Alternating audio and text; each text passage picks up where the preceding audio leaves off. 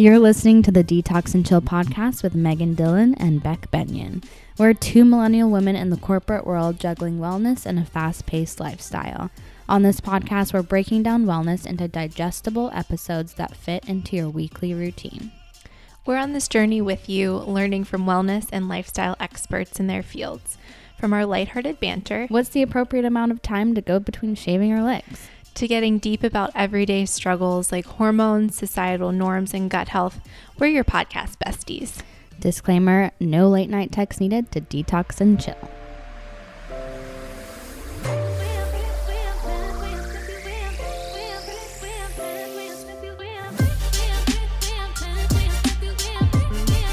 Hi guys. Hey, Welcome back to the pod. on a mun. Day. We are so beefed up about this week's episode. It's so good. It's so good. We had the absolute pleasure of talking to Katie Horwich. And for those of you who may not be familiar with her podcast, it's called The One Cast, which stands for Women Against Negative Talk. So I personally, I'm having trouble with my voice. Bear with me. So I personally started listening to this podcast, I would say 2 years ago at this point, because that's what kind of sparked my interest in podcasts. And Katie is not that much older than us, but I totally look up to her as a role model. And when we started our podcast, we put her on the list of goal guests to get on. And here she is. Here she is. And she just drops so many nuggets of knowledge on us. And we couldn't have asked for a better guest to have on right now, especially with everything that's happening in the world. I think it's really important to have positivity in our lives and have that positive self-talk. So we hope that you get as much out of this as we did. We're going to be taking notes as we listen to it over and over again. And thank you to Katie for just taking the time out to talk to us. Mm-hmm. Yeah. And she drops a little surprise close to the end of the episode, which I'm so excited about. You guys will be super excited. So definitely stay tuned until the end. But yeah, just go check out her podcast. I have a feeling that she's going to be coming to many more events near you.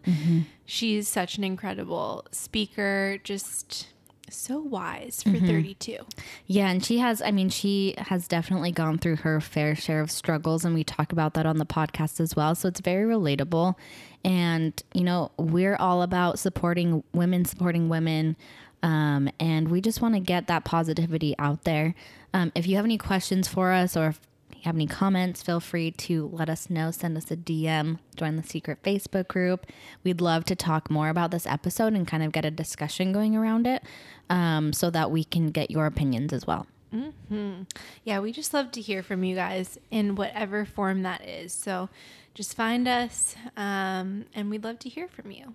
So yeah, let us know what your favorite part of this episode was, and enjoy. Bye. Bye, guys.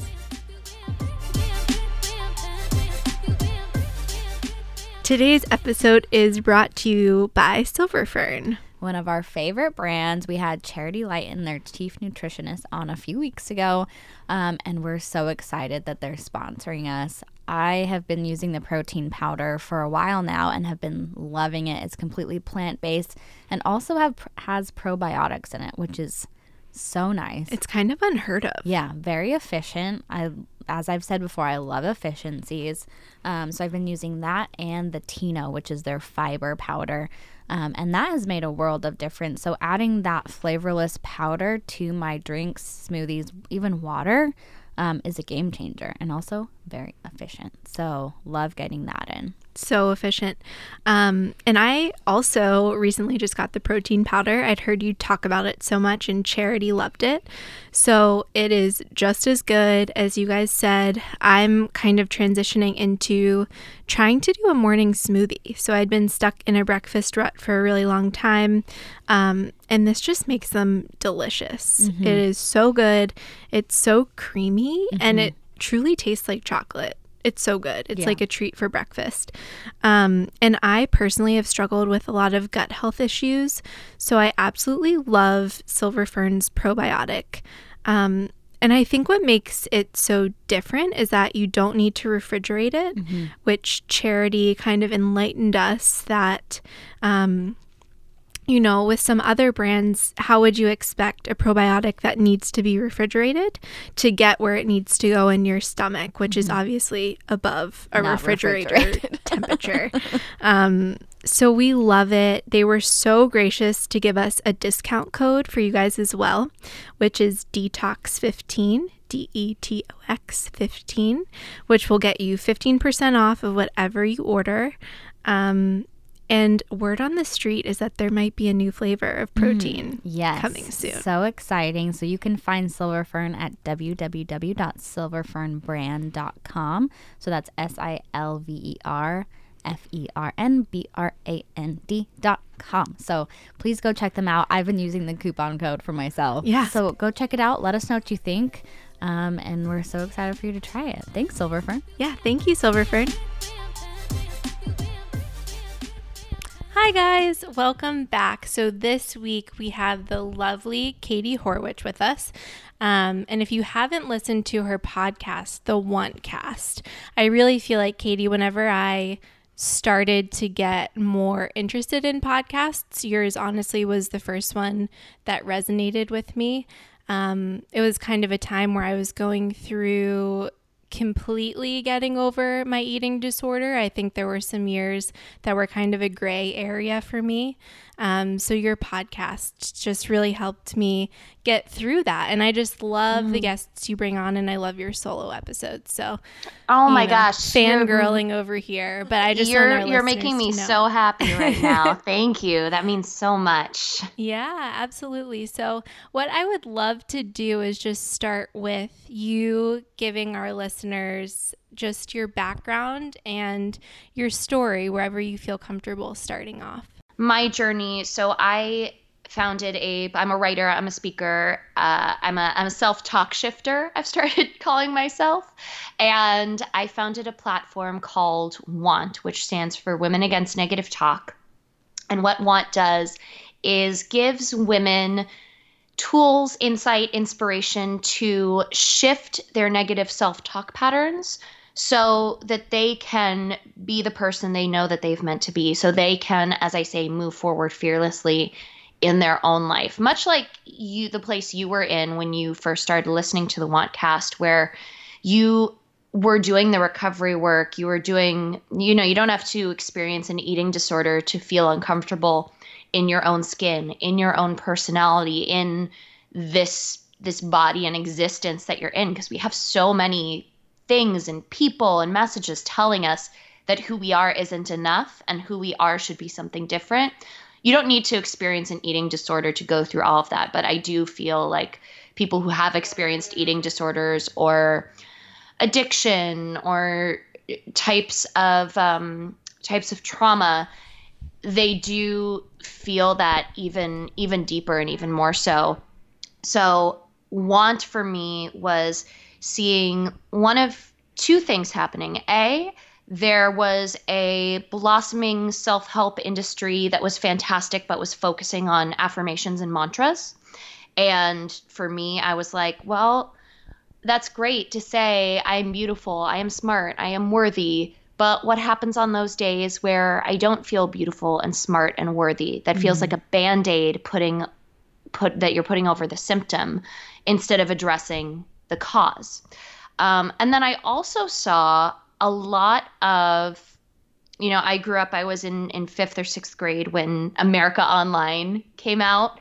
So I do remember a time before social media, but I'm part of this weird generation where we also saw the growth of social media and the growth of the internet and the personalization of the internet. So I was a part of like the LiveJournal era, which was the predecessor to the Instagram era, where people will share in sort of like a diary journal-esque form.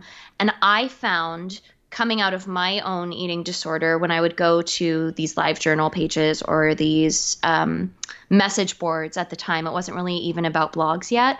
I saw a lot of people who were bonding over their negativity, bonding over their own self-victimization, and were bonding over the hardships in their life. And they were confusing that with actually moving forward. Mm-hmm. So the combination of that and seeing this blossoming industry filled with affirmations and mantras made me feel there needs to be something more. There needs to be something that gives people, specifically women, because yes, men deal with self-talk issues as well, but it's so prevalent in our society that we almost we get the messages that we kind of should be talking to ourselves in a negative way. Yep.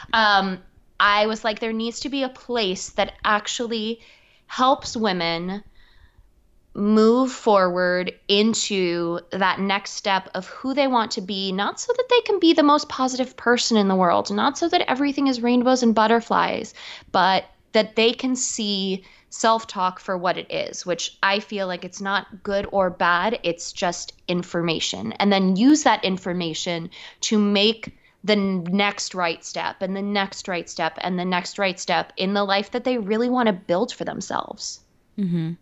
Yeah, I love everything that you said. I think there has been an issue of people kind of misconstruing how to talk about issues that are going on in their lives. I think a lot of people, like you said, bond over kind of like that self-pity aspect of it, which I think we all go through that. And I think it's a phase of, becoming confident and becoming positive and, loving yourself. But it's moving past that and not getting stuck there.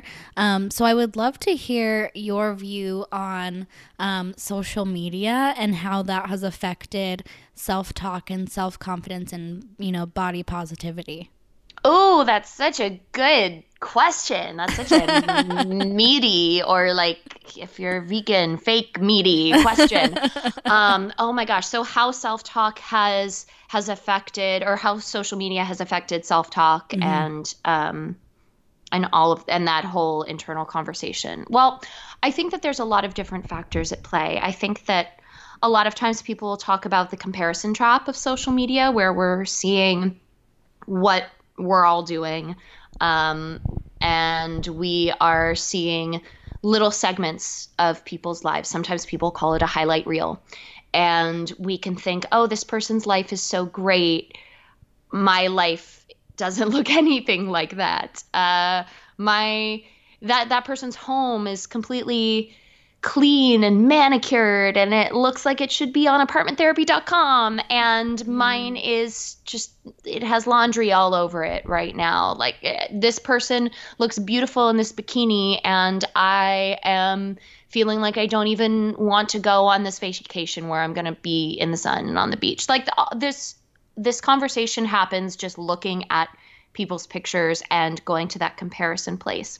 I actually don't think that it's a bad thing that Instagram is a quote unquote highlight reel. People ask me a lot about social media and my personal relationship with it, because I don't have a horrible relationship with social media. And I think that that's partially because I've done so much work besides social media, before Instagram in particular, in being solid in who I am, what I'm putting forth, and what my intention is behind everything that I'm doing.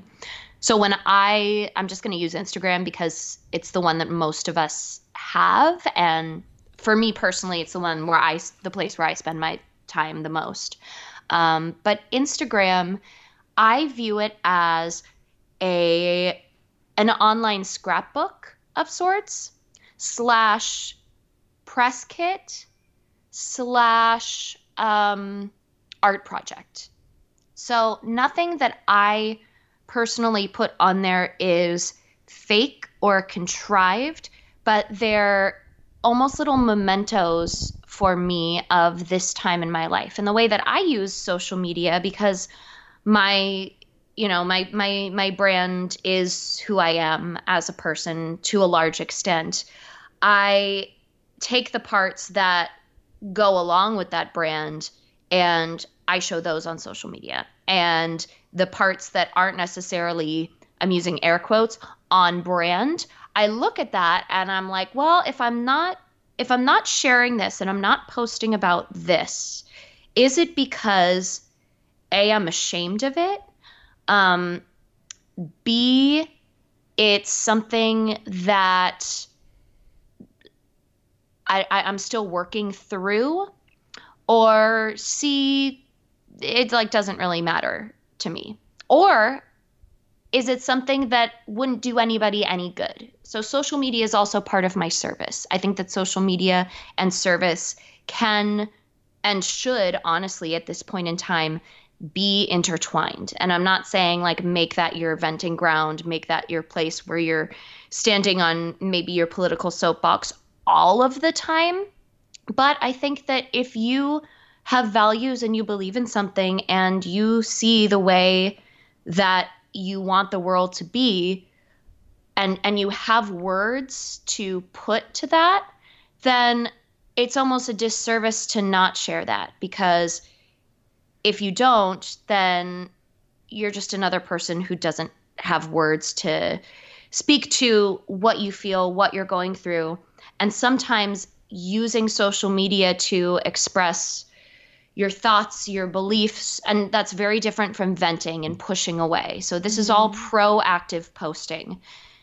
If you have the words to be able to do that, then I think that there's power in that, because someone somewhere will read that and be like, yes, that's exactly what I've been thinking, but I haven't had the words to say. So I actually think that it can be really, really powerful. I think that when we get into a trap with social media is when we're not intentional about what we post and we don't have a clear delineation, whether that's an actual tangible like mission statement or just a feeling between what is personal and what is intimate. And I think that when we share what is intimate before we're either ready to share what is intimate, because when you share that, then it becomes public fodder. So there are definitely things that I don't share about my life. Like I'll share about my husband a little, and I'll share about our marriage, but I'm not going to go into the nitty-gritty details, because that's something that's just ours. And that's something that I want to keep as just ours.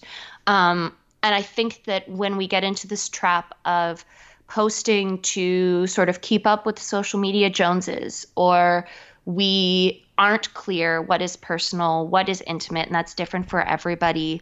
When we post before we're ready to share our words, that's when those voices come in, protecting us basically from the hurt that we feel we might receive from other people. Because if we say those negative things about ourselves first, then it doesn't hurt as much when other people say it.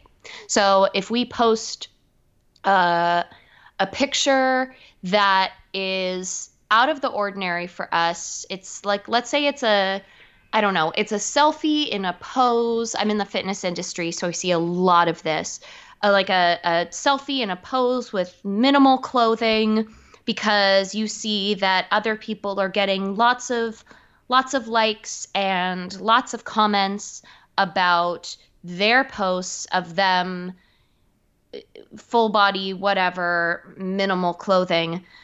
That might not be in line with who you are and how you are in real life. So you're going to start saying those things to yourself, and especially if you don't get the outcome that you think that you want from that post. I don't know if this is all making sense. Is it? I'm kind of rambling here. Yeah. Okay. No. Yeah. Love it. Yeah. I think that the social media conversation right now is becoming more of a blame game, blaming the way that we treat ourselves and the way that we treat other people, blaming it on social media. But I don't think that social media is the cause. Yeah, I love that. I think to me what you said about social media being a highlight reel and that being okay. I totally agree, because I think when I go to my Instagram feed, I personally am looking for, I think, positivity, and I'm not really looking for negativity, obviously. So I love that sentiment, and I loved your post recently where you were saying we just need to laugh more and celebrate the small victories and kind of just like loosen up, because to your point, I think a lot of times it becomes fitting into a layout on this, grid, and it's, to me, we're just all so much more than that, obviously. So that really resonated with me. And then one other thing that came to mind when you were talking is when you were kind of saying how you can kind of know when it's time to share. And I think one thing that hit home for me was your Recovery Myth series. And I'm really curious if there was like a tipping point for you. Like, was there a point where you were like, okay, I am now ready to share? And I think, that's obviously in relation to eating disorders, but I think anything that people hold close to themselves, I think everyone kind of has that struggle of when So I'm just curious with the Recovery Myth in particular.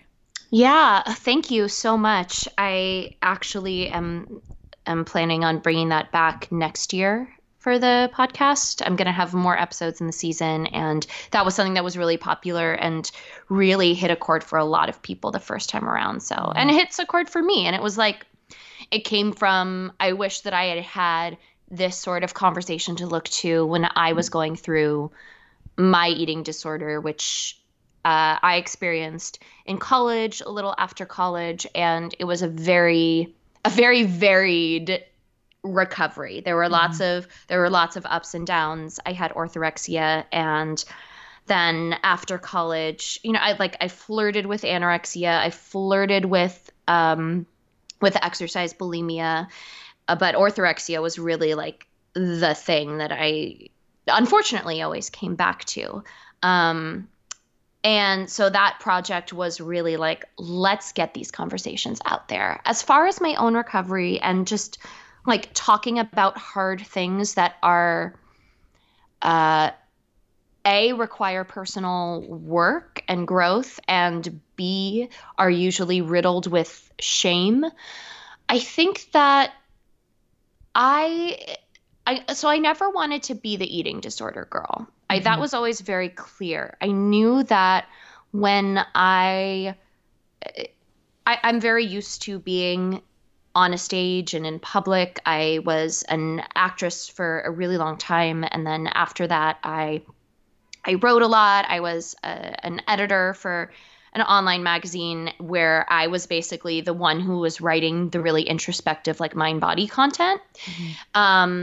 And so I knew that as I was building my career, and even with fitness, I didn't want to be known as that's Katie who used to have the eating disorder, because that is a part of my story, but that is a blip in time of my story. That part of my story had a lot of aha moments, but I also knew that the more that I talked about it, the more I'd have people who had been in my position, or, I mean, honestly, I was one of the lucky ones. I can't credit it to any sort of personal work or development or growth or awareness. I think that there are some people who have varying levels of eating disorder and addiction and addictive tendencies hardwired in them. And I had that. But I've seen people who have gone to, the nth degree. And I knew that if I started talking about it a lot, those people would come to me for advice. So I didn't talk about it for a really long time. And the first part of that was I didn't talk about it a really long time with the people in my life. It just was a very shame-filled thing. I felt really horrible for putting my family through that. I felt horrible for the friendships that deteriorated because of that. I just felt so much guilt around it that it was something that I was like, okay, I'm through this ish. I'm not going to talk about it. We like talk about it very cryptically. And then I started to become friends with, I started to put myself in positions where I would make relationships and become friends with people who just naturally fit into my path and my journey and my way of being. For a lot of time, I used to seek out friendships and seek out deep friendships. And, that's like, that's the thing that people say, like, what you resist persists. If you resist just sort of letting things flow, if you resist becoming close with people who are possibly toxic or possibly in those loops of self-talk or addiction or disorders, if you resist that, that's going to be what your fallback is. And so I made a decision, I think when I was, it also had to do with coming out of a breakup. I was in a great relationship with a wonderful, wonderful man who he's still one of my dearest friends. He sang at our wedding. Like, he's amazing, but we weren't supposed to be together romantically. But that was such a liberating relationship for me because he appreciated me just as I was, and my quirks and my immense enthusiasm and my curiosity and my tendency to go like really, really deep in conversations right away. He appreciated all of that. And so that was sort of like my training ground. And then when that relationship ended, it was sort of like, okay, Katie, well, you've gotten a taste of this, like living in this existence. And I had become friends with people who also supported that in the meantime, because we had the same group of friends. And it was like, all right, so are you going to keep going with what you're doing, or are you going to say that you became everything you are and got everything that you got because of this relationship and because of him? And I was like, no, I think that it's me. Like, I think that I think this has to do with me and not with him. Yeah. So I started to stop forcing relationships so much. And I leaned into when it was painful if I wasn't invited to something, or painful if I started to like become like friend infatuated. You know, when you have like that friend tuition and you see someone, you're like, we're supposed to be friends. Yep. And you're really excited about it. And that person like really likes you, but you feel like it's a little more one-sided. I would get so thrown off by that in the past. And I started to explore that more when I'm like, okay, well, this just means that I love really hard. This just means that I am a little like extra empathetic, and I can like feel things about other people that they necessarily can't feel about me, like let alone maybe even themselves. So starting to practice that relationship building, I say that self-talk is like a language that we need to teach ourselves. And just like becoming fluent in French or Spanish, you can't become fluent when you're just practicing in your head. You can't become fluent when you're just writing things down on paper. You have to practice out in the world. So I practiced being this loving, empathetic, enthusiastic, deep talking person, and mourning the friendships that fell away, but also getting really excited about the people that stuck. And so when that started to happen, I, over a few years, this isn't like an overnight thing. This is like years of work and practice. And it's also in my 20s, which every single year of your 20s feels like it's like a decade's worth of learning. So basically this is like millennia's worth of work. But I started to become comfortable enough with friends where I would sort of admit to them that like I used to have an eating disorder. Or I remember there was a point in I had pretty much recovered from orthorexia, and I was still working through this, like, loving myself as I am and letting myself be as I am whenever I wanted to be that person. There was a point in time where I started to abuse laxatives, and it was a short-lived amount of time, but I realized that I did it for a while in secrecy, and then I finally told a friend about it, and they were like, well, that's really bad. You should stop doing that. And I was like, oh yeah, like I should. Like they weren't aghast by it. Mm-hmm. It didn't add to my shame. And that was like, oh, okay, cool. Because I think that tiny bit of relapse was a point in time where I was starting to feel uncomfortable with putting myself out there. And so I needed something physical to make me feel that feeling of emptiness. Because at that point it wasn't really like about smallness anymore. It was about feeling empty and light. And I felt like my emotions were so heavy. I just wanted to like get the heaviness out of me. But when I started to realize that, and when I realized that telling people like that alone lifted a bit of weight for me, I was like, oh, I don't need this. And P.S., this is really fucking my body up. Like this is, and it did. And I spent years and years, and finally at 32, like I am finally at a place where like my internal systems are working like clockwork again and are super healthy. But the first step is talking to other people about it, and other people who you're close to. And I'm not saying like making every single conversation like, hi, what's your name? Oh, hi, I'm Katie. I had an eating disorder. Like, A, that's kind of awkward. And B, it's the personal versus intimate. At that point in time, that was a very intimate detail of my life that I only felt my closest people were privy to that information. And I only felt like I could safely discuss it and feel comfortable discussing it in that group. And at that point, I had become friends with people who were proactive and who didn't victimize themselves and who weren't going to keep me in these loops of like, oh man, I'm like, that's so hard. And then asking me questions and basically just sort of like making that part of my identity.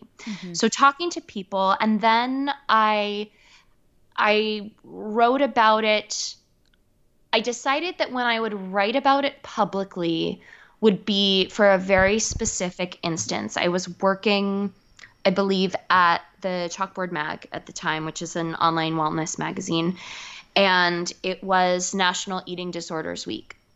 And I was like, we need to do something about this because this is a wellness lifestyle publication. And I mean, I'm not going to throw out a percentage because I feel like that's irresponsible, but I would bet good money on a large percentage of wellness influencers / wellness curious people having or have had an eating disorder at some point in time. Yep. So I wanted to do it in a really responsible way.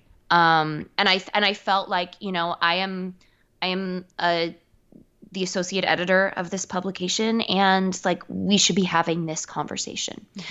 So the editor-in-chief at the time, she was like, yes, of course, we should totally do it. And I said, well, what if I pitched, I think that I pitched like a 3-part series, and the first part was writing a letter to my body.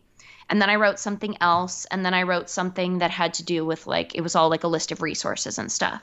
So I made sure that it wasn't a confessional, because I knew if it was a confessional, I would have people coming to me for commiseration, constantly fighting against the life that we're living right now that we're dissatisfied with. And that goes for anything. That goes for any style of life that you're dissatisfied with. If the strategy is to constantly fight against it, you're going to stay exactly where you are. You've got to be fighting for something. And it can be something super specific, or it can just be a vague feeling. So talking about my eating disorder, which is a form of addiction, in a thematic way was a great launching point to speak about it publicly. And then when I started Want, I had those conversations in my back pocket, and I knew that I didn't want to be the eating disorder site. I knew that self-talk issues led to eating disorders, but not always. And not all eating disorder people had such loud self-talk tendencies that they actually realized it was going on. So I wanted to speak to everybody, but I also knew that it had to be a part of my story in order to express specific lessons that had been learned. So this has been a really long answer to your short question, but basically I always try at least to be sure to talk about my years of being in an eating disorder, or various traumas that I've been through, as we've all been through, as supporting examples to a greater thesis instead of the actual thesis itself. Yeah, I love that. I love that it's just a piece of your history and not your full history. And I think that goes for a lot of people. I think sometimes we get kind of put in a box as far as, stories that we've shared and, things that we've gone through. And it's very important, like you said, to be able to get out of that box and kind of be free of that, little bucket that you're put in. And I also love that you talked about relationships, because I think one of the biggest things that people don't tell you when you're growing up and you get to your 20s and your 30s is that you're not going to be friends with everybody that you were friends with growing up. I think that's huge. And I think, everybody changes so much, and it's okay if, you're not talking very often to your elementary school best friend. Like, that's okay. You're both, like, you can catch up and say hi every now and then, but you're going to find, as you said, people that more align with who you've become as an adult, and especially after the growing period of your 20s. You can be a completely different person, and that's fine.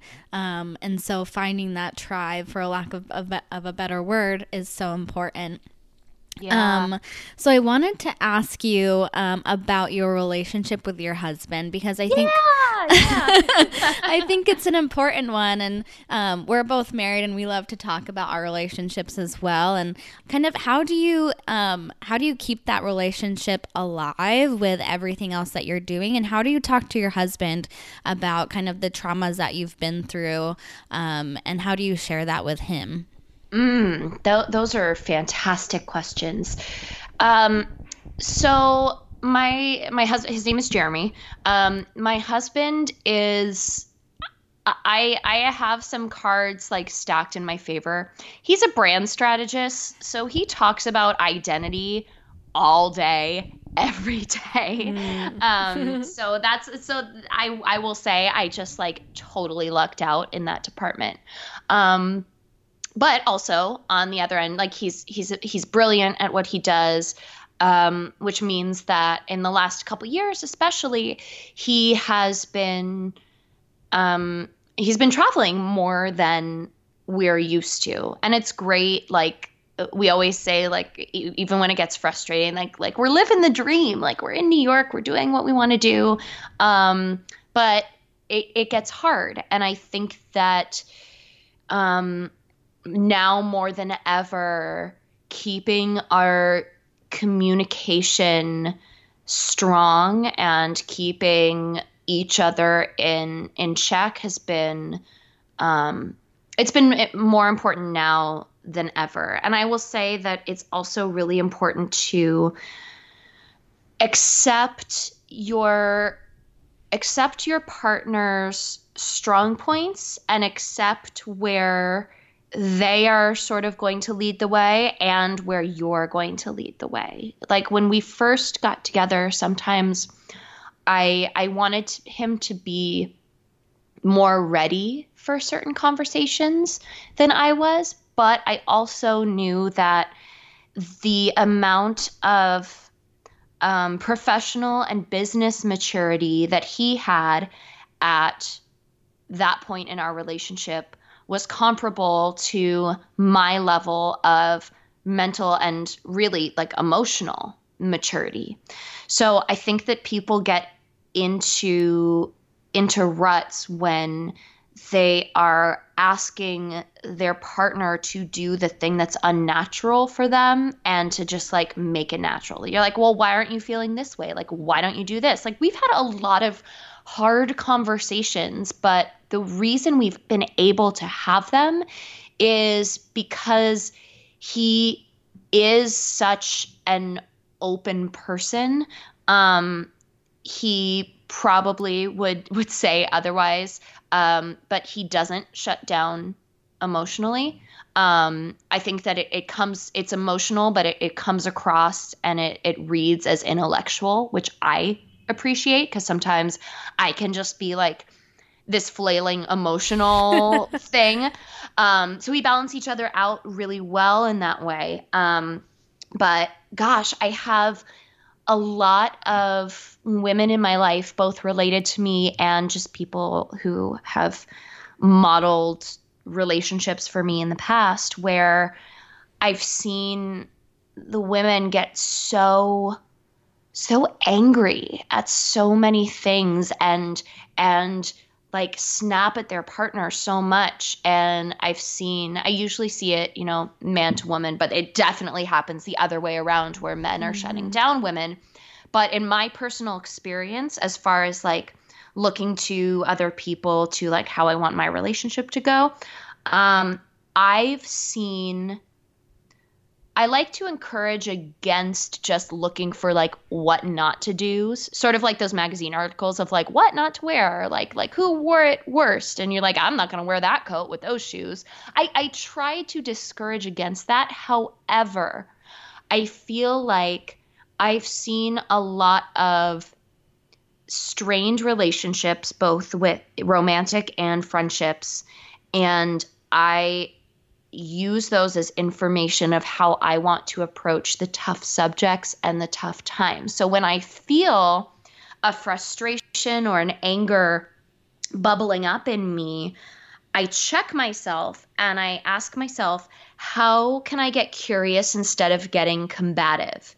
And how can I have a collaborative conversation about this instead of, I joke that we don't have fights, we have heated discussions, because I want it to be a two-way street. And when it comes to stuff that I have gone through or I go through that's more sensitive that maybe he hasn't experienced, there was definitely a conversation early on where I was like, I don't need you to agree with me, and I don't even need you to really empathize with me right off the bat. I just need you to be with me, and I need you to be curious about things. And I will be there was an episode of Modern Family. Do you watch Modern Family ever? Mm-hmm.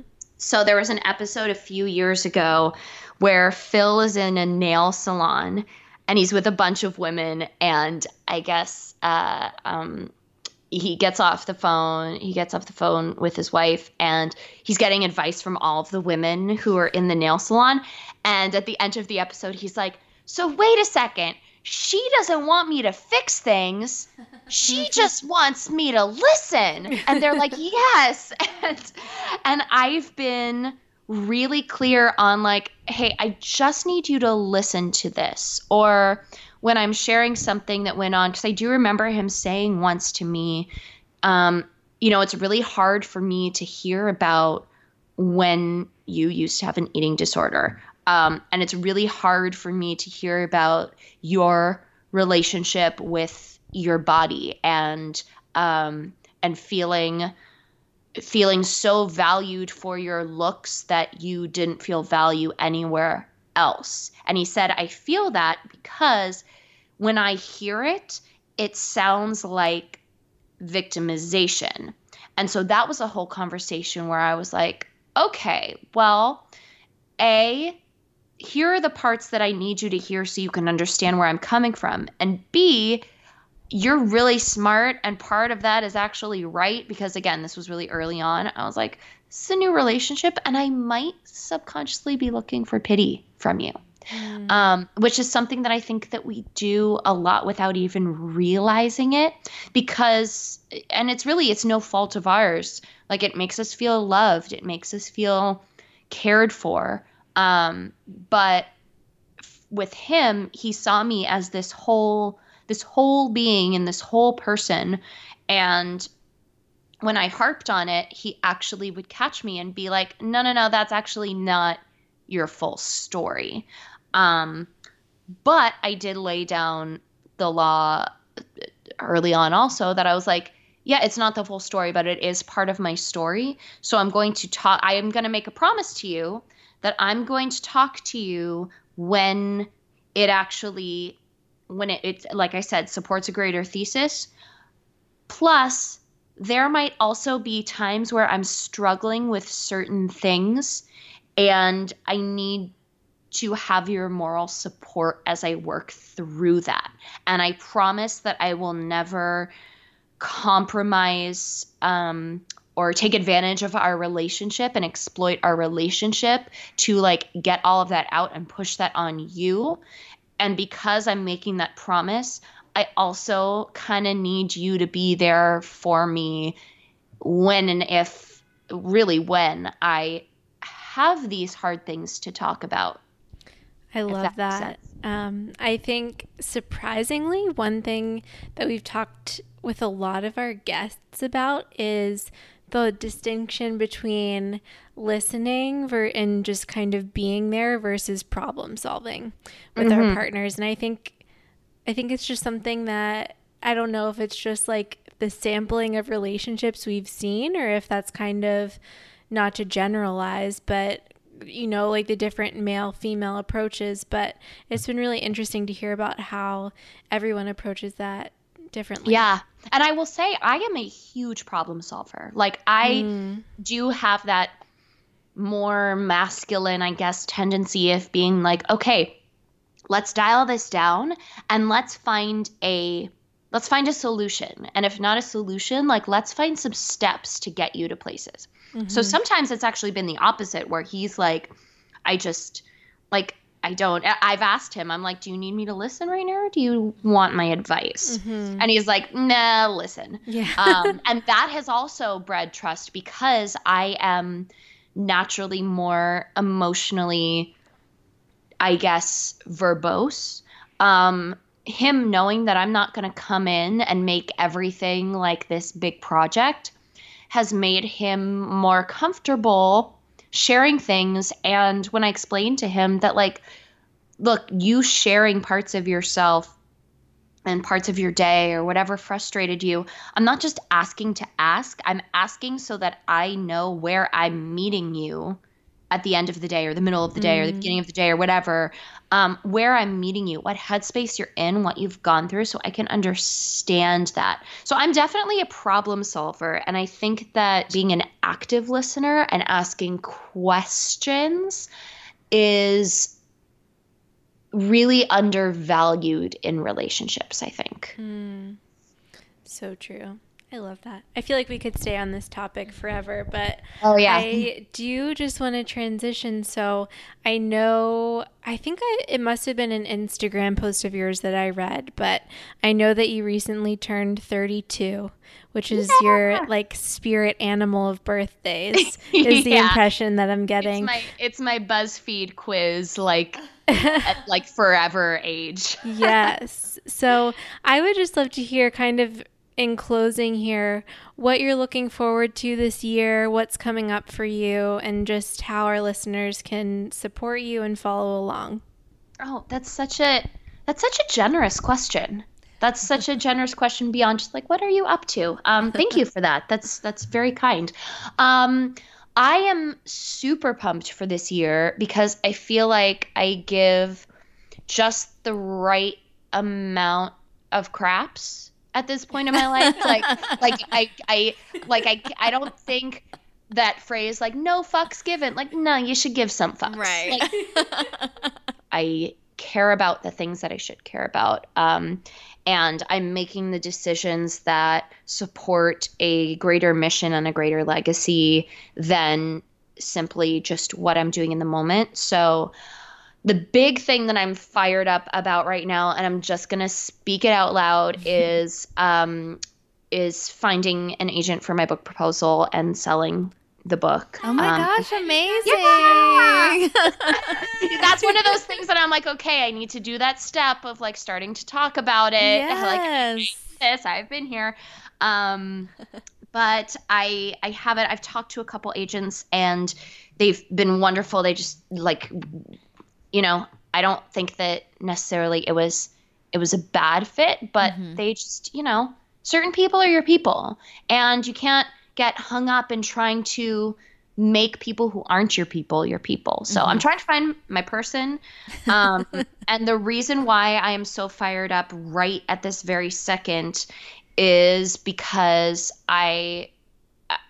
yes, I've always wanted to write a book. Yes, I've been writing books drawing pictures and dictating the words to my mom since I was like 2 years old.